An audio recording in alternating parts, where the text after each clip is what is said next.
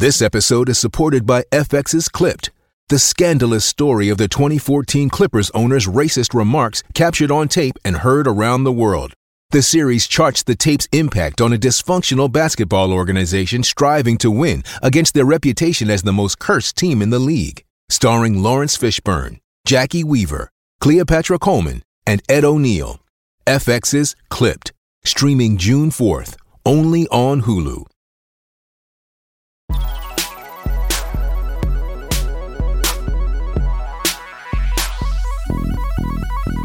Hello and welcome to Frogwen, the Friday edition of Oh God What Now, the podcast for semi-recovering politics addicts. I'm Andrew Harrison and we've got a huge show for you today. Ian Dunt, Naomi Smith and Seth Tabo will be dismantling the EU Retained Law Bill and several more nightmare components of this dying government's legislative agenda. Plus, COVID conspiracy is back, hooray! And in the extra bit for Patreon people, we'll be digging into Wes Streeting's somewhat unexpected idea of banning all cigarettes everywhere forever. Before we do that, let me remind you about our first live show of 2023. It's at the Leicester Square Theatre on Wednesday the 15th of February. Alex Andrea will be hosting Ian Dunt, Ros Taylor and Aisha Hazarika to deal with whatever nightmares fate has to hand out by then. It's always a fantastic night and we can tell you that there are no rail strikes on, so no need to miss out. Tickets are on sale now at leicestersquaretheatre.com. There's a link in the show notes, and Patreon people, your discount still works, so check your inbox for the code. We will see you there. Now let's meet the panel. Naomi Smith both runs Best for Britain and is Best for Britain. Hello, Naomi. How are you? What the listeners can't see is that she's got to wear a bobble hat in the office because it's so cold. Best for Britain does not waste money. We do not. That is very, very true. I'm also clutching a hot cup of tea to keep my hands warm. This is what we want. So, Naomi, what is your favourite Tory money scandal this week? Is it Liz Truss's headache-inducing Jenga lectern costing £4,175 or £82 per day of her premiership? Or is it Nadhim Zahawi voluntarily paying £3.7 million of capital gains tax that he forgot to pay from his sale of YouGov shares? On the Jenga lectern, this is actually quite old news. It's not this week's news.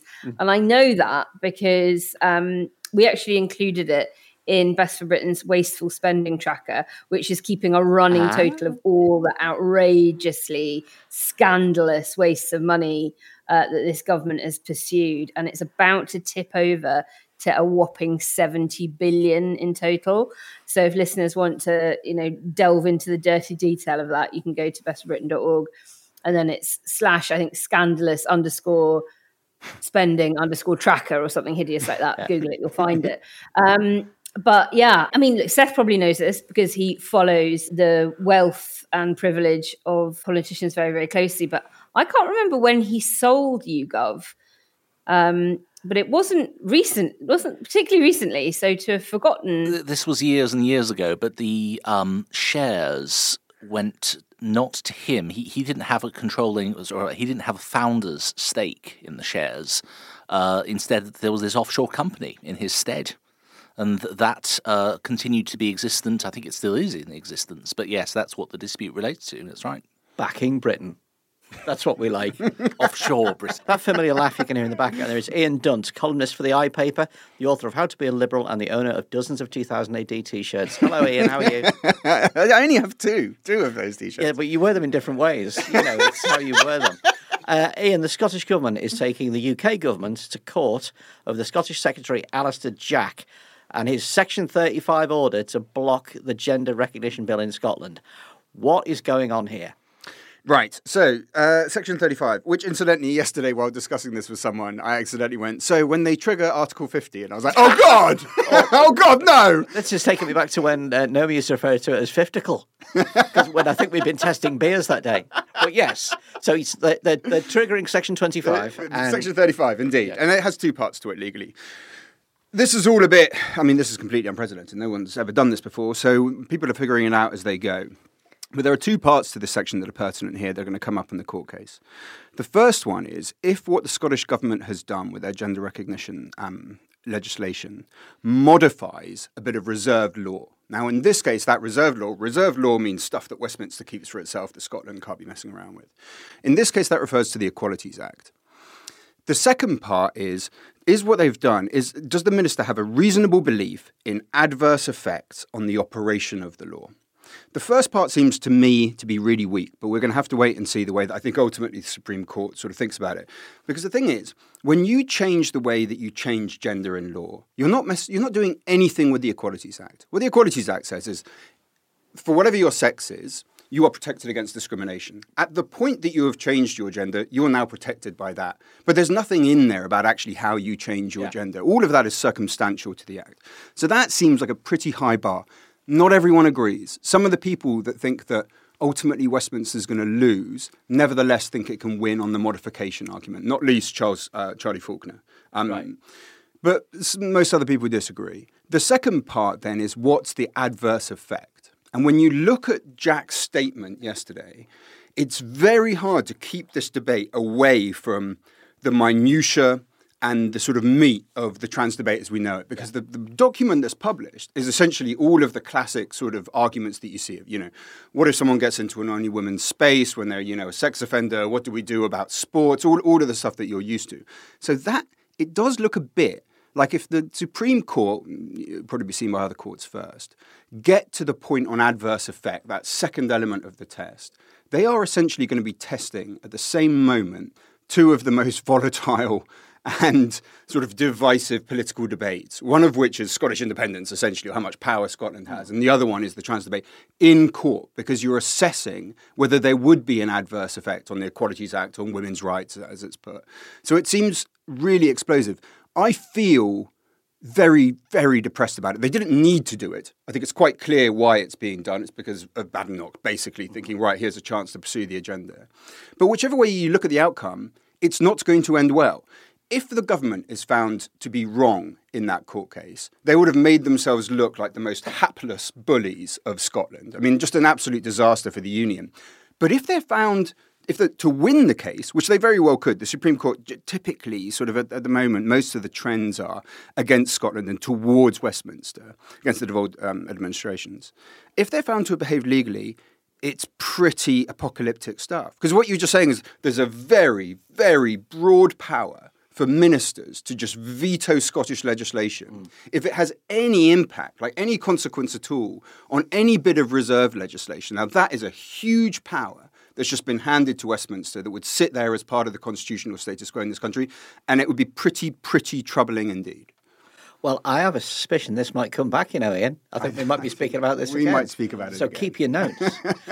Completing the dream team for today, it's author, historian, investigative journalist, and I'm thrilled to learn fellow Doctor Who fan, Seth Tavo. Hello, Seth. How are you? Afternoon. Well, thanks, and you? I'm all right. I'm not bad. No one in the audience has had to listen to the conversation that these two had for 5 minutes before we started recording. I just want to point out that Seth has a remarkable velvet smoking jacket with him, and it's looking really good. Seth. More than one, actually. Well, every gentleman needs more than one. As the author of Behind Closed Doors, The Secret Life of London's Private Members Clubs, what did you make of the new Boris Johnson portrait that was unveiled in the Carlton Club? Vigo the Carpathian. For anyone who remembers Ghostbusters 2 or doesn't, a hated, deposed former leader had an interdimensional portal installed in a painting through which he hopes to make a return and comeback, in which he struck at this sort of very menacing pose. I mean, the painting gives Johnson lots of things, a chin, cheekbones, a waistline he hasn't had for 35 years. But it has him in a sort of Churchillian pose with crossed arms, skulking. It's very nearly hip-hop crossed arms, isn't it? It's very nearly hanging tough. Very much so. But I mean, the thing to remember about clubs like this is that they have art that's there for a purpose. It's not necessarily good art. I mean, if you look, for example, at the Carlton Club's portrait of David Cameron, it actually looks very much like the Steve Bell cartoon with a condom over his face, the way that everything's so photoshopped and so smooth and crystal clear. I mean, there was a great caption in Private Eye this week about the painting, The Lies Follow You Around the Room. But the thing that struck me about this as a sort of keen Clubland watcher, which I think has slipped most people by, is that the room where the painting was unveiled is actually where Chris Pincher got completely plastered in the incident that sparked off the downfall of Boris Johnson. So I'd like to think that it's a sort of Horcrux, if that's how it's pronounced, and that it's cursed. We really are mixing our genres here, aren't we, in continuities. It's a very big crossover episode already. Well, maybe the painting will be discovered to have the eyes cut out and Boris is behind the wall sort of gazing through them in true carry-on screaming style. Who knows? It's overly controlling legislation week in the Commons. As we speak, Labour is forcing a vote on the EU retained law bill. The government's plan to A, free us from 4,000 hated laws derived from the EU SSR by the end of the year, if you're a Brexiter, or B, explode a dirty bomb in the middle of any EU-derived legislation and then salt the earth to make it impossible to resurrect any of them if you're not. It's part of the government's quick-before-they-turf-us-out approach to legislation, which also includes more last-minute add-ons to the Online Harms Bill and the Public Order Bill than you get from Vodafone when they want you to renew your contract. Ian, starting with the EU retained law bill, because you hate this stuff, don't you? Is this real legislation with a point, or is it just a last-minute bit of performative Brussels bashing before the towels go up? I think it's worse than that. I think it's a sort of last gasp act of vandalism to prevent a future Labour government from repairing any of the damage that they've done. Essentially, it's just, fuck you, we'll just burn this place down. And that's essentially what they're engaged in. They have no idea what law it is that they're getting rid of. And they admit it. They fucking admit it.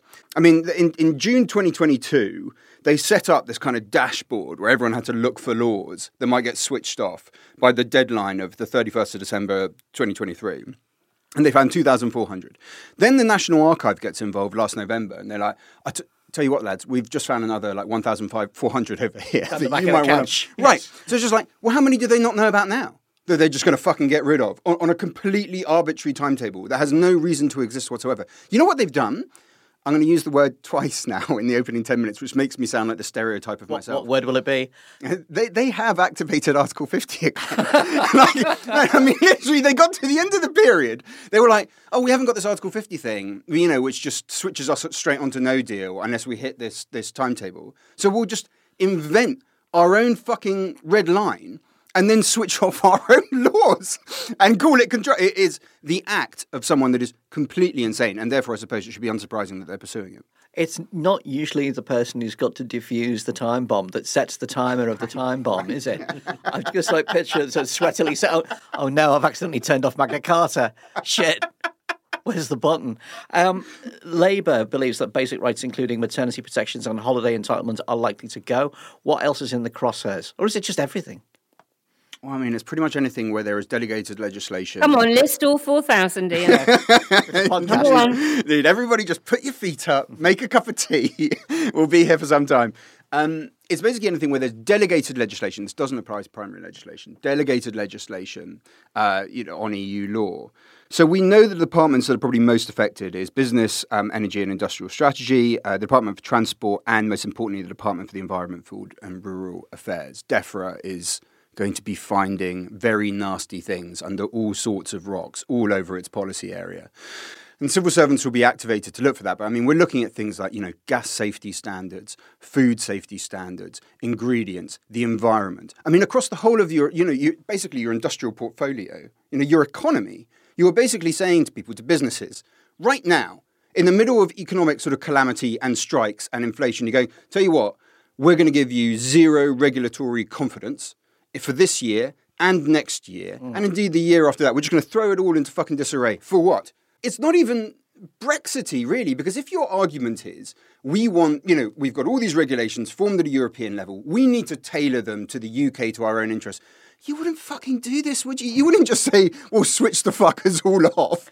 That's not even tailoring it to your own interests. It's just madness. You and I were chatting before we did the podcast, and my ignorance of this will shine out like a light. And I asked Ian, would it be possible for a future Labour government to just kind of do a Command Z on the bill, repeal this bill, and then everything comes back to life like Ray Harryhausen's Skeletons in the Desert?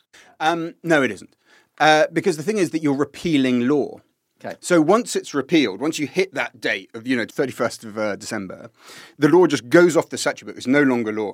The closest that Labour could do would be to bundle everything that went up into one bill and pass that. But I mean, that would be a pretty odd thing to do, I think, and quite hard. Everything about this is pretty odd.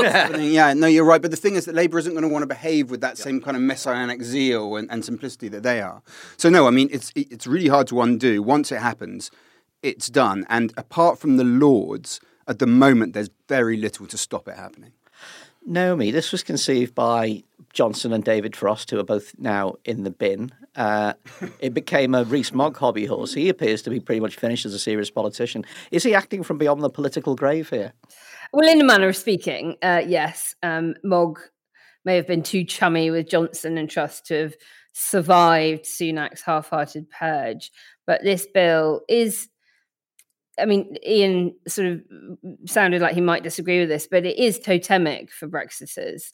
It's this final way for them to indulge their Brexit fantasies of, Brexit's going badly because we still have all these leftover restrictions that are holding us back and stopping us from growing. We need to abolish weekends. We need to abolish, maternity rights to really fire up the UK economy. And that was always the true objective of Brexit. It was about deregulating the UK economy and removing the rights and freedoms of British people and British workers, with scant regard for the fact that we amended these things when we were in the EU. These are not laws that we didn't have a very heavy hand in drafting anyway. And cutting off our nose to spite our face and damaging British business even more than it already is in the process. Sunak he really is a Brexiter. He's not just putting it on. He's been convinced since very, very... He didn't write two versions of the same article. No, he didn't. But it does seem very much at odds and irresponsible, at odds with his kind of calm down, lads, Rishi's here, everything's going to be fine. Even if he believed in doing it, you wouldn't do it now. So why is he doing it? Two reasons. One, he's weak, which sounds nuts when you've got such an enormous majority in the Commons. But he's weak and he's not getting things through and he's too weak to face down the ERG. And despite his long-standing support for Brexit that you've mentioned, in the minds of those swivel-eyed zealots, Sunak is a member of the metropolitan elite and therefore, anti-Brexit in their true believer eyes. And it's a feeling thing that Sunak just doesn't feel Brexity in the way that they do. And the second thing is, now I don't want to give anyone PTSD, but go back to the summer, his leadership campaign.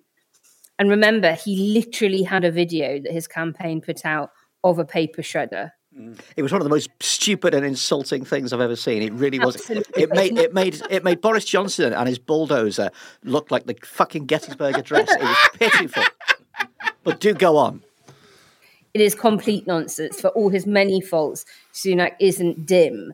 And he knows that this arbitrary deadline is going to cause mayhem and serious economic damage. And so he's going along with it because he made it a big part of his campaign, because he is very, very weak within his own parliamentary party.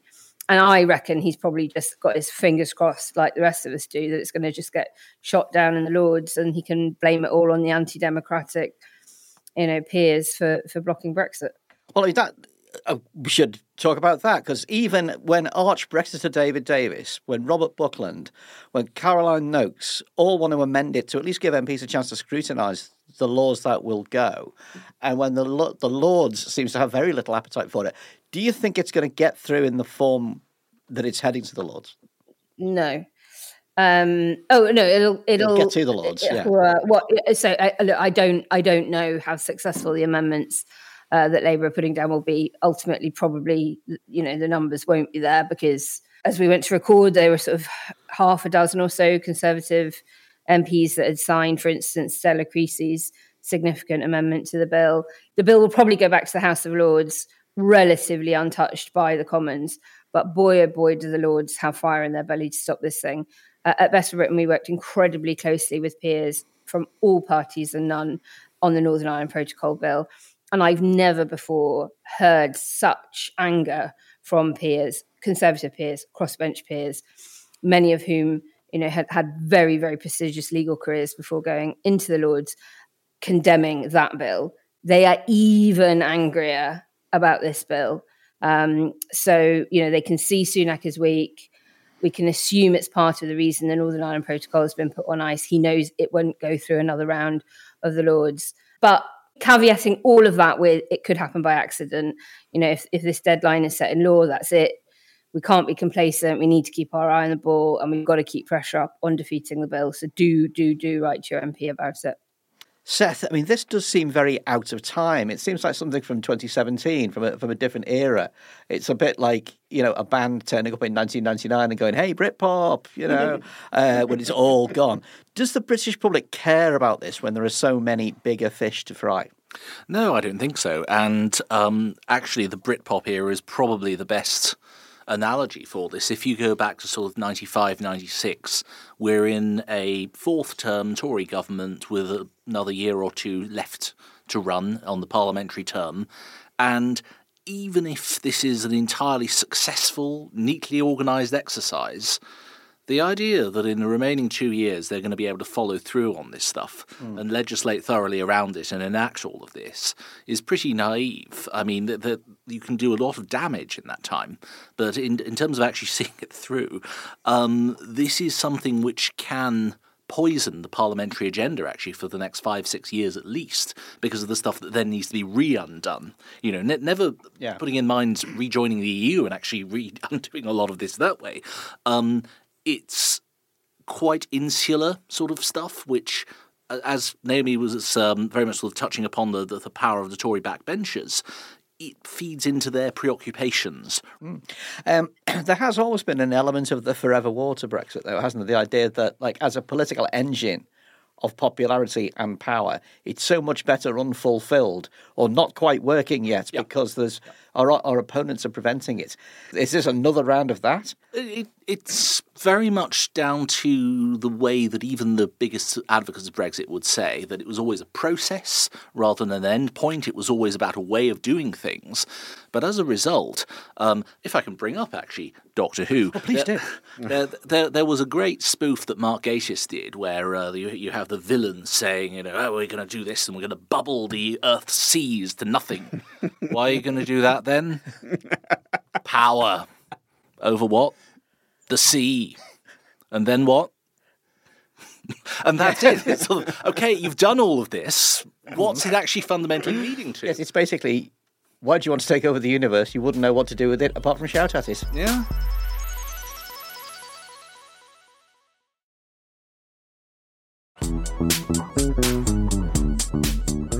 We've also been enjoying the return of the Online Harms Bill to protect children from harmful content and activity online. Firms will have to publish risk assessments for kids, and tech executives could be jailed for serious breaches of child safety. Naomi, nobody's ever in favour of putting kids at risk, but what about the children is the classic bad faith way to get legislation through. What's your take on the Online Harms Bill? It's vague. It's littered with vague concepts like harmful content and leaving the definition of that wide open to interpretation and difficult to legally define for regulatory purposes. And it also envisages that compliance with the new law will be overseen by Ofcom.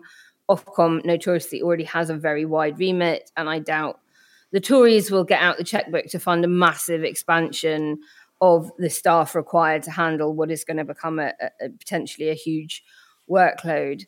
And another issue I think we need to flag is that it includes the consequences for volunteer-run sites like Wikipedia. And the EU Digital Services Act distinguishes between larger platforms like Google and YouTube from community-moderated sites. But this bill paints all sites with the same brush, whether they've got a TikTok-style army of professional staff supporting them or 10 to 15 people with their own laptops.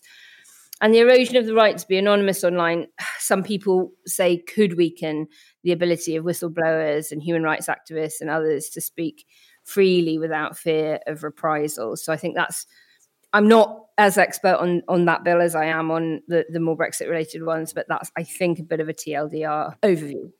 Ian, you found an absolute perler of an amendment from Michelle Donnellan, the Culture Secretary. You will not be allowed to show small boats in a positive light. Oh, no, I mean, The Guardian found it and reported it, and I just started losing my mind because I was half cut on this weird artificial alcohol that's been invented by Professor David Nutt last night. Oh, you've had some of that? I have, yeah. It was really interesting. I genuinely felt quite tipsy, and I was like, there's no alcohol. It's quite an odd experience. It's even odder. On nut. On nut, exactly. I was off my nut on nut. It's also even weirder to sit there in your kitchen and be like, how drunk am I? Because that's not something you've done since you were 14, but just trying to assess your internal levels of whatever. Anyway, I would recommend it. But this amendment, then, you're not allowed. This is news. This is like the day-to-day when Sinn Féin had to inhale helium before they said anything to subtract credibility. It's like this. What is going on here? Well, so there was a little bit of misreporting in the Guardian piece. The Guardian piece, you said you couldn't show the people on the boat in a positive light. What seems to be the case from the Minister in the Commons is you couldn't show the activity of the boat crossings in a positive light. Now, because it's a danger to children, because then children are more likely to get on the boat. I mean, you can see how they're just stretching these definitions beyond what any reasonable assessment, would make of them. Now, the danger is obvious, right? Like if you have an RNLI video about saving people, that could be potentially seen. If you're taking a broad interpretation by the court, you're interpreting it in a positive light. Is a child more likely to get on the boat if they think there's a rescue boat if something goes wrong? Arguably, yes. Now you can justify getting rid of it. I've seen many, many videos. If you think of those ones, from sort of asylum rights groups, sort of showing, this is the contribution that refugees make to our society. You could start the video by saying they arrived on a boat, 2 years later, potentially you're doing the same thing. I think what you get from that is it sensible to have governments legislating in this kind of area? And there are perfectly legitimate answers on both sides of that. But looking at the way that they're talking now, and looking really, if we're realistic about it, about the cognitive ability of ministers and members of the parliamentary party for the government, it seemed I'd be pretty wary of having them just wanking around in an area that I don't think that they properly understand without a very firm set of the values that they're trying to communicate. What's your overall take on the online harms bill? The more it goes on, the more wary I become. It's been years now that's been there. And I've heard the stories, and I should preface this by saying, I believe that social media companies, for instance, are publishers and should be treated like publishers and have the moral and the legal obligations of publishers. And it's about time we did that. I believe that the algorithms that you see on YouTube, for instance, can be particularly dangerous, especially with extremism and other content. However, there is clearly at this point a level of hysteria that is going on around social media companies that are blamed for almost everything, almost all of the time. I think if you look at the sort of, and I get it, the bulimia, the anorexia, the suicide sort of content that keeps on coming up in the news of, young teenagers seeing this content, the algorithm gets them off, they go.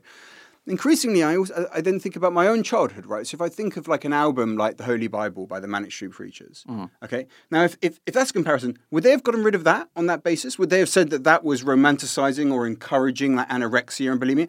Kind of, yeah. If you've got something to do with a subculture that's to do with just expression of it without judgment, I think arguably it falls on the wrong side of these kind of rules. And so suddenly again, you get that sense of just people who don't really understand what they're doing, responding to a sense of moral hysteria, acting in a very bludgeoning legislative manner. Seth, it's also going to criminalise sharing pornographic deepfakes and also down-blousing, which is the down-blouse version of upskirting, which is, I believe, already illegal. It's going to criminalise cyber flashing, which is sending explicit pictures to strangers.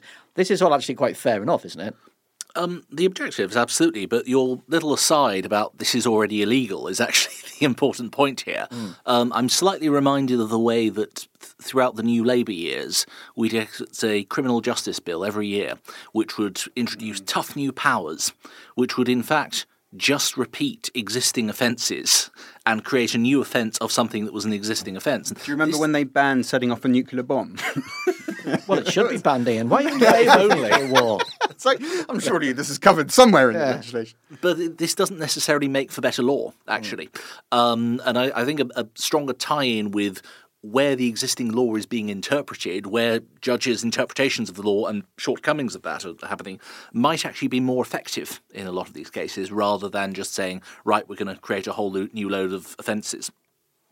How can you see famously responsible social media landlord Elon Musk cooperating with these provisions when he doesn't seem to think that any legal jurisdiction seems to apply to him?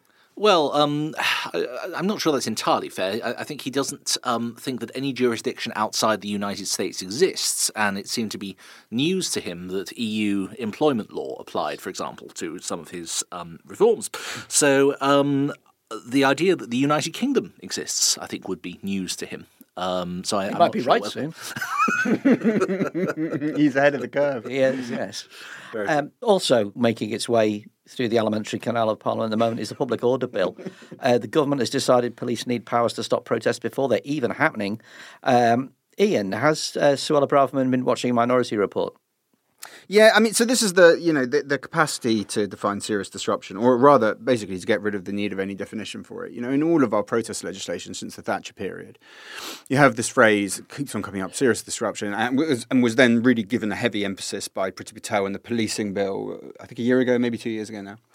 And in there, they said, oh, by the way, on the serious disruption, we're just going to do a statutory instrument over here. So the Home Secretary can just fucking define that however she likes, whenever she wants to. So don't think you really have a right to protest. It's all dependent on what the Home Secretary just happens to decide without any real parliamentary involvement. Now, they've gone beyond that. It's just like, no, you know what? The police can do it. They'll decide if there's not serious disruption happening, but if it's going to happen in the future, so they can just close down the protest now, and then all of those draconian authoritarian measures that are in this bill and the previous bill come crashing down on a protest. I mean, I've got to tell you, this government on protest has been much worse than New Labour, which was fucking terrible, and much worse than Thatcher, who was also fucking terrible. This does feel like something from a different age. If you think back to how paranoid the Tories were throughout the 70s and 80s of Conservative governments being brought down by unions, the trauma of the Ted Heath government, the trauma of the strikes of 79 to 81, and the fear that they might bring down Thatcher. Thatcher was originally really conciliatory towards the unions out of fear. And the miners' strike of 84-85 as a confrontation really was about trying to lance that boil. But this does seem to be something where every faithful, loyal Tory who's been brought up on the fairy stories of how the 1980s were created beautifully and how Thatcher managed to vanquish the unions, it seems to be part of that mythology, and they're dealing with fairy tales rather than with actually a problem which we have right now. Naomi, I mean, we've looked at the future earlier in the podcast. What kind of landscape is going to face Labour when it's faced with all these exceptionally illiberal, authoritarian protest laws and wants to repeal them? Because to try and repeal any of these will immediately be portrayed by every part of the Tory press as soft on protest, even when it's just to return us to where we were in 2015. The amount that Labour are going to, that we would love Labour to undo in its first term is just growing and growing and growing. And we talked about the Control Z on EU retained law bill stuff, but there has been swathes of deeply authoritarian legislation make its way through to become Acts of Parliament over the last few years, and more on the way. So, and they'll have their own plan for government. They'll have their own things they want to crack on and do, rather than simply define themselves as not those guys, let's undo the damage they did. So it's really hard to see how much parliamentary time there will be. And is why it's so important to try and get amendments and blockages to some of these bills as they're making their passage. Before we move on, there's stuff is also happening with the Northern Ireland Protocol. Can you give us a quick fill-in on that? Yeah, so last week it was confirmed the government had reached an agreement in principle with the EU on the sharing of data. And this is all about goods moving from GB into NI and their potentiality or not to make it onwards into the single market proper. That's very important because it will facilitate the flow of data and goods and cut down on all of that Brexit red tape and the physical checks on goods that we hear about. But following this, there have been more frequent talks between Cleverly and Šefčovič, and lots of talk about them entering something called the tunnel, which is these sort of deep days of negotiation. Despite many people suggesting that they are in the tunnel and them looking like they're very much in the tunnel, the government maintains that they are, in fact, not in a tunnel. They are, in fact, tunnel-free. So they had a recent statement saying there's still significant gaps between them. Could be true, could be expectation management. We just don't really know. But there does seem to be a bit of momentum to show progress. Whether it'll be enough to coax Joe Biden out of his chairlift and onto a plane to visit Belfast for the 25th anniversary of the Good Friday Agreement, which looms in April or not, remains to be seen.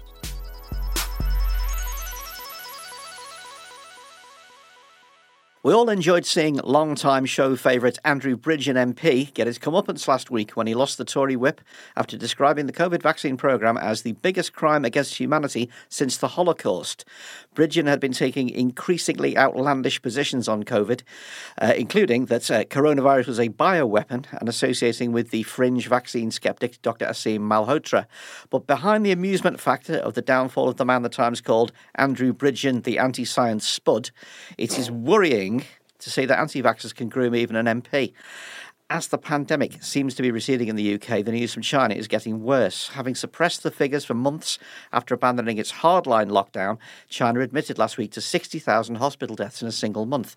The World Health Organization considers that a serious underestimation. So with news like that coming out of China and stories about bats and biolabs still in circulation, could COVID conspiracy theory be getting a second wind as fuel for the far right? Now, Naomi, I know you don't want to talk about Andrew Bridgen. Who does want to talk about Andrew Bridgen? But is this a case of an MP on the fade who is just desperately seeking relevance? Who knows? More importantly, who cares? What he said was vile. He is vile. And I suppose if you were going to try and convince an MP, he's the obvious one that you would go for because he is stupid enough to fall for it. Well, I mean, we can actually call him a liar because a judge found that he was a liar.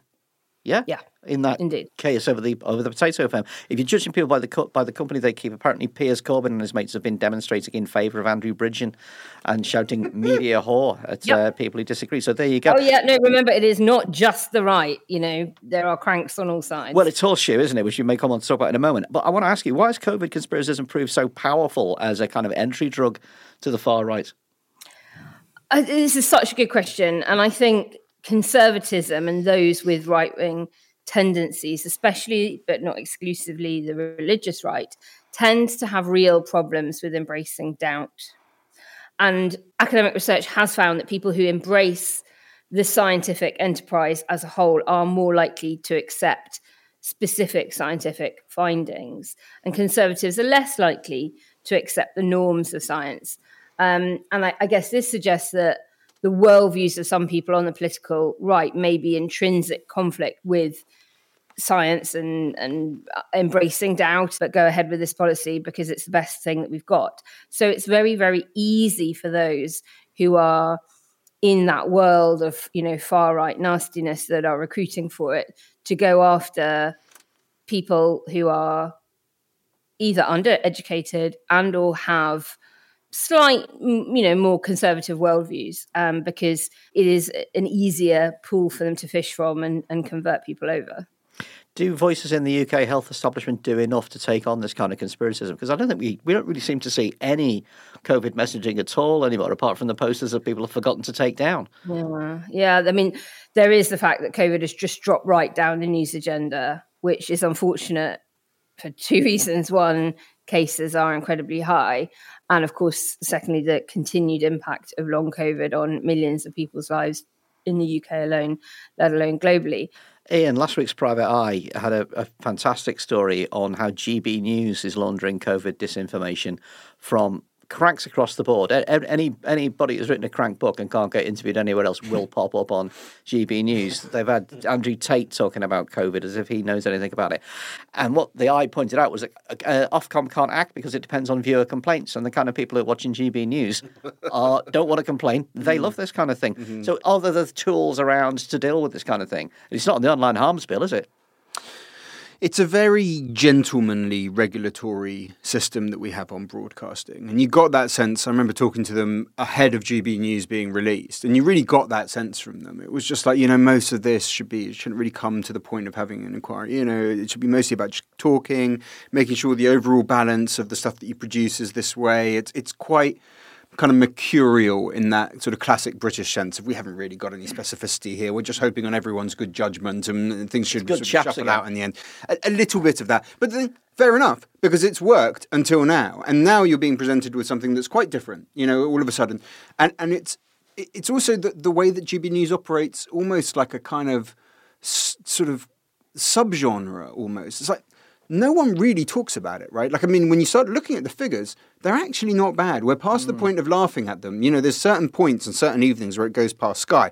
Now, that, by the way, is not a huge deal. I mean, news channels don't get a lot of viewers unless shit happens, right? You know, the rest of the time, you're not dealing with huge audiences, but they are getting more than Sky, you know, at certain points. Occasionally. Occasionally.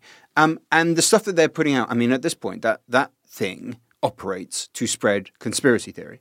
I'm increasingly aghast when I see sort of fellow, you know, pundits or whatever go on there, and I'm just like, what the fuck are you doing on there? Yeah. Like, why would you validate it in any way, shape, or form? So I think there's a sense now that it is becoming something that's actually quite dangerous and quite toxic.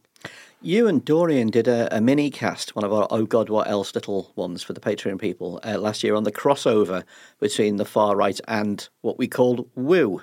You know, science denying, you know, spirituality, vibes and so forth world, and how the two have a strange connection. COVID has been a gateway to extremist ideas like, for instance, the Great Replacement Theory, terribly racist, and you see it popping up on kind of wellness pages now, and you see it being articulated by the most unexpected people.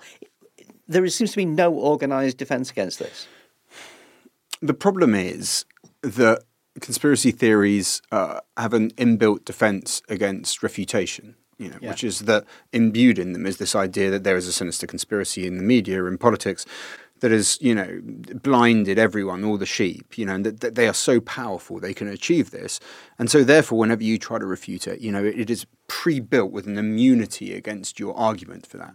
Nevertheless, it is in this country pretty modest. I mean, compared to what we see us, I mean, you know, obviously, if you look at the US, if you look at Brazil, you're seeing much more virulent, widespread sense of conspiracy theory than you're seeing here. You know, part of the reason that I never felt that we needed to have a conversation about, you know, clamping down on the free speech of sort of COVID deniers and, you know, during the pandemic was because they were just so unbelievably unsuccessful. You know what I mean? Like, they just couldn't spread what they were doing to the British public at all. And if you remember at the time, after all the divisions of Brexit, it felt actually really quite uniform, the manner in which people were speaking and talking about politics of COVID during the lockdowns. So in that sense, I don't think we should sort of exaggerate it. But for the people that succumb to this, it's very hard to get them out of it. And I can only remind you of that one thing. Is like the strongest predicator of whether someone is going to believe a new conspiracy theory is whether they already believe one. You know, it is a gateway drug to more of the same turgid bullshit. Seth, another leg of this kind of resurgent conspiracy view is the claim that unexplained deaths are always down to COVID. You're seeing this hashtag flying around, hashtag died suddenly. Wired has a great piece on the false claims that the deaths of everybody from Terry Hall from The Specials to Lisa Marie Presley to the collapse of the NFL player Damar Hamlin with cardiac arrest, they're all down to the vaccine. And, you know, are we in danger of sort of letting these kind of far-right conspiracies, these ideas that that something's being kept from us, just, you know, run wild and free, or as Ian just pointed out, ridiculing them? On the contrary, I think the best way of encouraging behavioural norms is actually to ridicule these things very healthily. It's a great form of accountability. Charlie Chaplin, in his old age, said that with hindsight he regretted making The Great Dictator because he said that after the horrors of the Holocaust he couldn't really associate humour with the subject matter. But actually, I agree with a much younger Charlie Chaplin, saying the best way of holding this thing to account, the best way of discouraging people from this mad idea is to poke fun at it. And if you think of something like UKIP were not a problem in UK politics when they were cranks and fruitcakes who were being made fun of. The problems with UKIP started when they were being taken seriously. Mm-hmm. I don't know if I agree with that, you know, because they seemed to start they were still being mocked and laughed at as the racists and the cranks and the weirdos, while steadily creeping up the opinion polls. And there was a horrible moment where you had to say, "This isn't a joke anymore." And I felt the same thing about QAnon. I would love to agree, because I'd love to believe that humour and satire, real satire, is more powerful than this stuff. But I don't know if I do anymore. You know, all the awful things in the world were jokes at one point. And now suddenly they're not. Donald Trump was a joke at some point. Boris Johnson was a joke at some point. I don't know where the cut-off point is. Is it a horseshoe? Does it get back to a joke after a while as well? I don't know. Or maybe it's just a horrible kind of ring that goes round and round forever.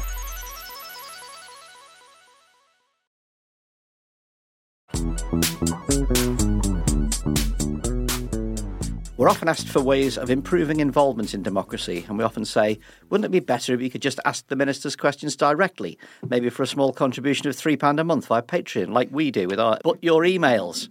We've had no takers from the political establishment so far, but we're going to carry on doing But Your Emails because we believe in direct democracy. This week, Patreon backer Julian Beach says, Rishi was mocked for the suggestion that young people should study maths to 18, but if you could choose a subject that should be studied to 18, what would it be? Naomi Smith, what would it be? Modern language. Okay. Very, very, very, very, very much so. And I'm not saying you need to pass an A-level in it, but I think we should start younger with language than the kind of mandatory, you start doing French when you're 11 and you go to big school. I think, it's never too early to start. Well, in fact, it's very preferable to start learning a second language as young as possible, and to have the ability to keep that on all the way to 16, 18, whenever it is that you leave school. I don't think we would be in half the perilous position that we're in today if more people felt common cause with other countries around the world and united through a shared language with them. And I say this as somebody who has learned and forgotten several languages over the years. So I would have loved the opportunity. And languages to 18, please. What kind of a multinational, global, flipping bohemian do you think you are? It's never going to take off. I was listening to one of the Bonker podcasts the other day about Finland, and apparently Finnish kids do 6 languages, and they start before they're 10, and one of them is Russian. Their language is so freaking hard, it must be easy to learn any other language. It's not hard to them. They just dive straight in and do the lot. Seth Tovo, what would you have people studying till 18? You'd probably expect me to say something like history, but actually I think the idea that all people, regardless of personal circumstance, regardless of interest, ability, whatever, should all do something up to the age of 18 is ludicrous. And so for that reason alone, I think it should be needlework. Well, that's practical application, actually. It's you'll never have a hole in your trousers. And make, do, amend, Exactly. It feeds into the whole reduce, reuse, recycle. Yes, very. It's in a weird way. It's very Little England. How about you, Ian? What would you force people to? I just can't come up, because what annoyed me about his proposal was why just one subject. What the fuck? He was just like, what are you talking about? Like, why just the one thing? I mean, even if he'd said English and maths, is the basic sort of foundational standards, I'd be like, okay, I can kind of see the argument. I mean, I don't think it's a great idea, but I can see the argument. The idea. I don't see that there's any subject that everyone should have to study until 18. I 100% do not get that. I think we should probably have a broader education past 16. The idea that we have to specialise quite so much at that age is probably too much. But there's just not one thing you should study. And we know it. I think so many of us that studied humanities feel it profoundly on the basis of that maths announcement. Because for those of us who just couldn't do maths, and I was 100% one of them, the idea that you would have taken another 2 years of my life to study maths is just ridiculous. And I think it would be like that for several people on different subjects.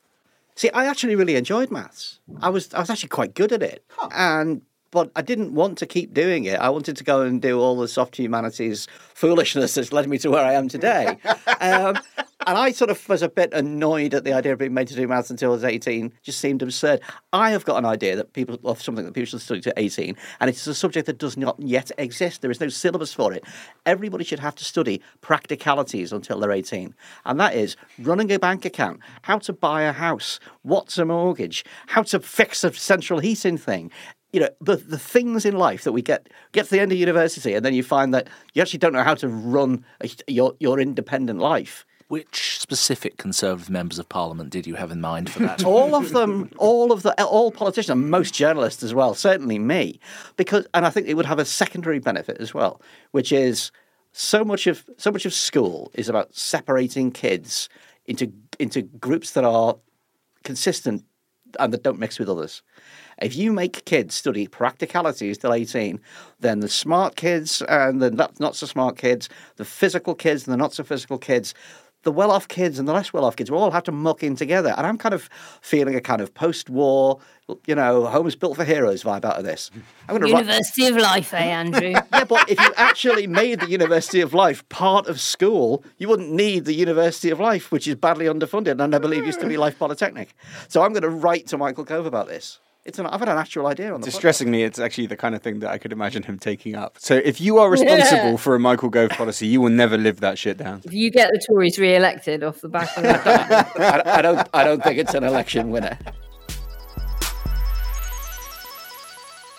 We've come to the end of the podcast, so before we go, it's time for Under the Radar, where our panel bring to light the cruelly ignored, neglected or underreported stories that really matter. Seth, what's your Under the Radar?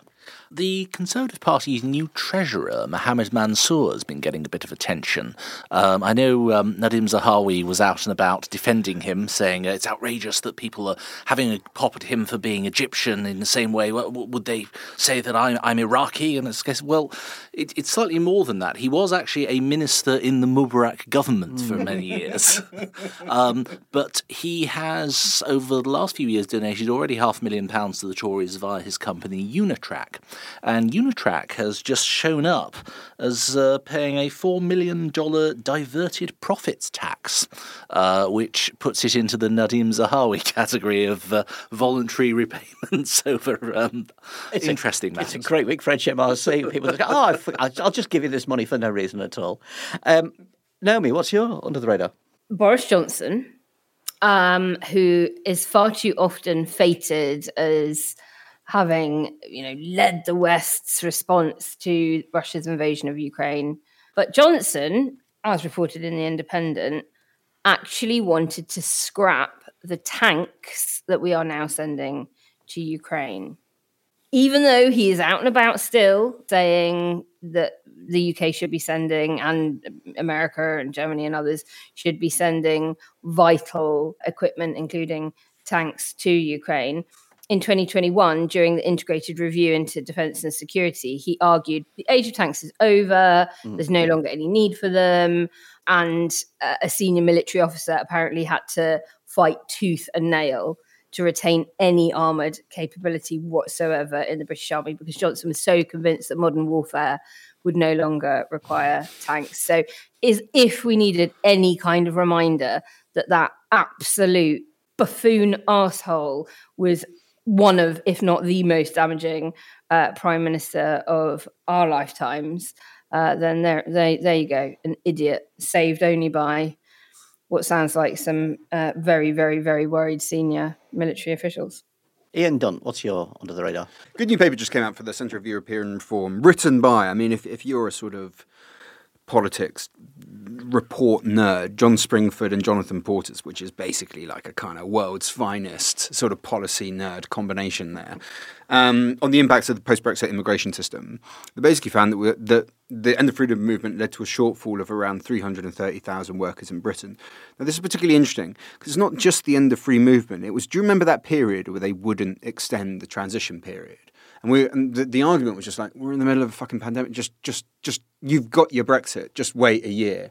What the report documents is exactly what happened as a result of that decision. You had 500,000 UK residents that become inactive, either taking early retirement or becoming sick or waiting for treatment. And the way that free movement could have allowed more workers to come and ease that pressure and alleviate the kind of conditions that we find ourselves in right now. This is one of the first reports to really look at that period and go, okay, so exactly what we were saying was going to happen is now what has taken place. So you can find that on the Centre for European Reform. So we changed the name of the podcast to Oh God, What Now? Should we change it again to Hate to Say I Told You So? In a way, it's always been called that. It has, hasn't it? Why bother with I hate to say? Ian, I believe you have a small event of your own to plug. An event around a subject dear to my heart and your heart. Yes, Judge Dredd. For the last, 45 years now? Has been this sort of extraordinary British comic creation, this extraordinary satirical creation that kind of valorizes but also satirizes. It sort of fetishizes and satirizes like authoritarianism at the same time, and is acted with this extraordinary sort of sense of horrible predictive power. There's a new book called I Am the Law by Michael Mulcher, the brilliant Michael Mulcher. And the book is extremely good, looking at the politics of Judge Dredd. And I'm doing an event at the Cartoon Museum in February at some time but that you will be able to find if you Google it, where you can come and listen to us talk about that, which is mostly me asking him questions about Judge Dredd and Hayek and, broken windows and authoritarian policing and all that. It's going to be fucking brilliant. So you should come along. So if you're in the very slim bit of the Venn diagram, it's got me, you, Dorian, and come along. It'll be great. Yeah. The thing is that I think the passion that you and I bring to this subject is so strong that we have created additional human beings. There we go. We've sort of manifested them. Yeah. We have indeed. Well, that's the show. Thank you, Naomi Smith. Thank you very much. Thank you, Seth Tebo. Always a pleasure. And thank you, Ian Dunt. No, thank you very much.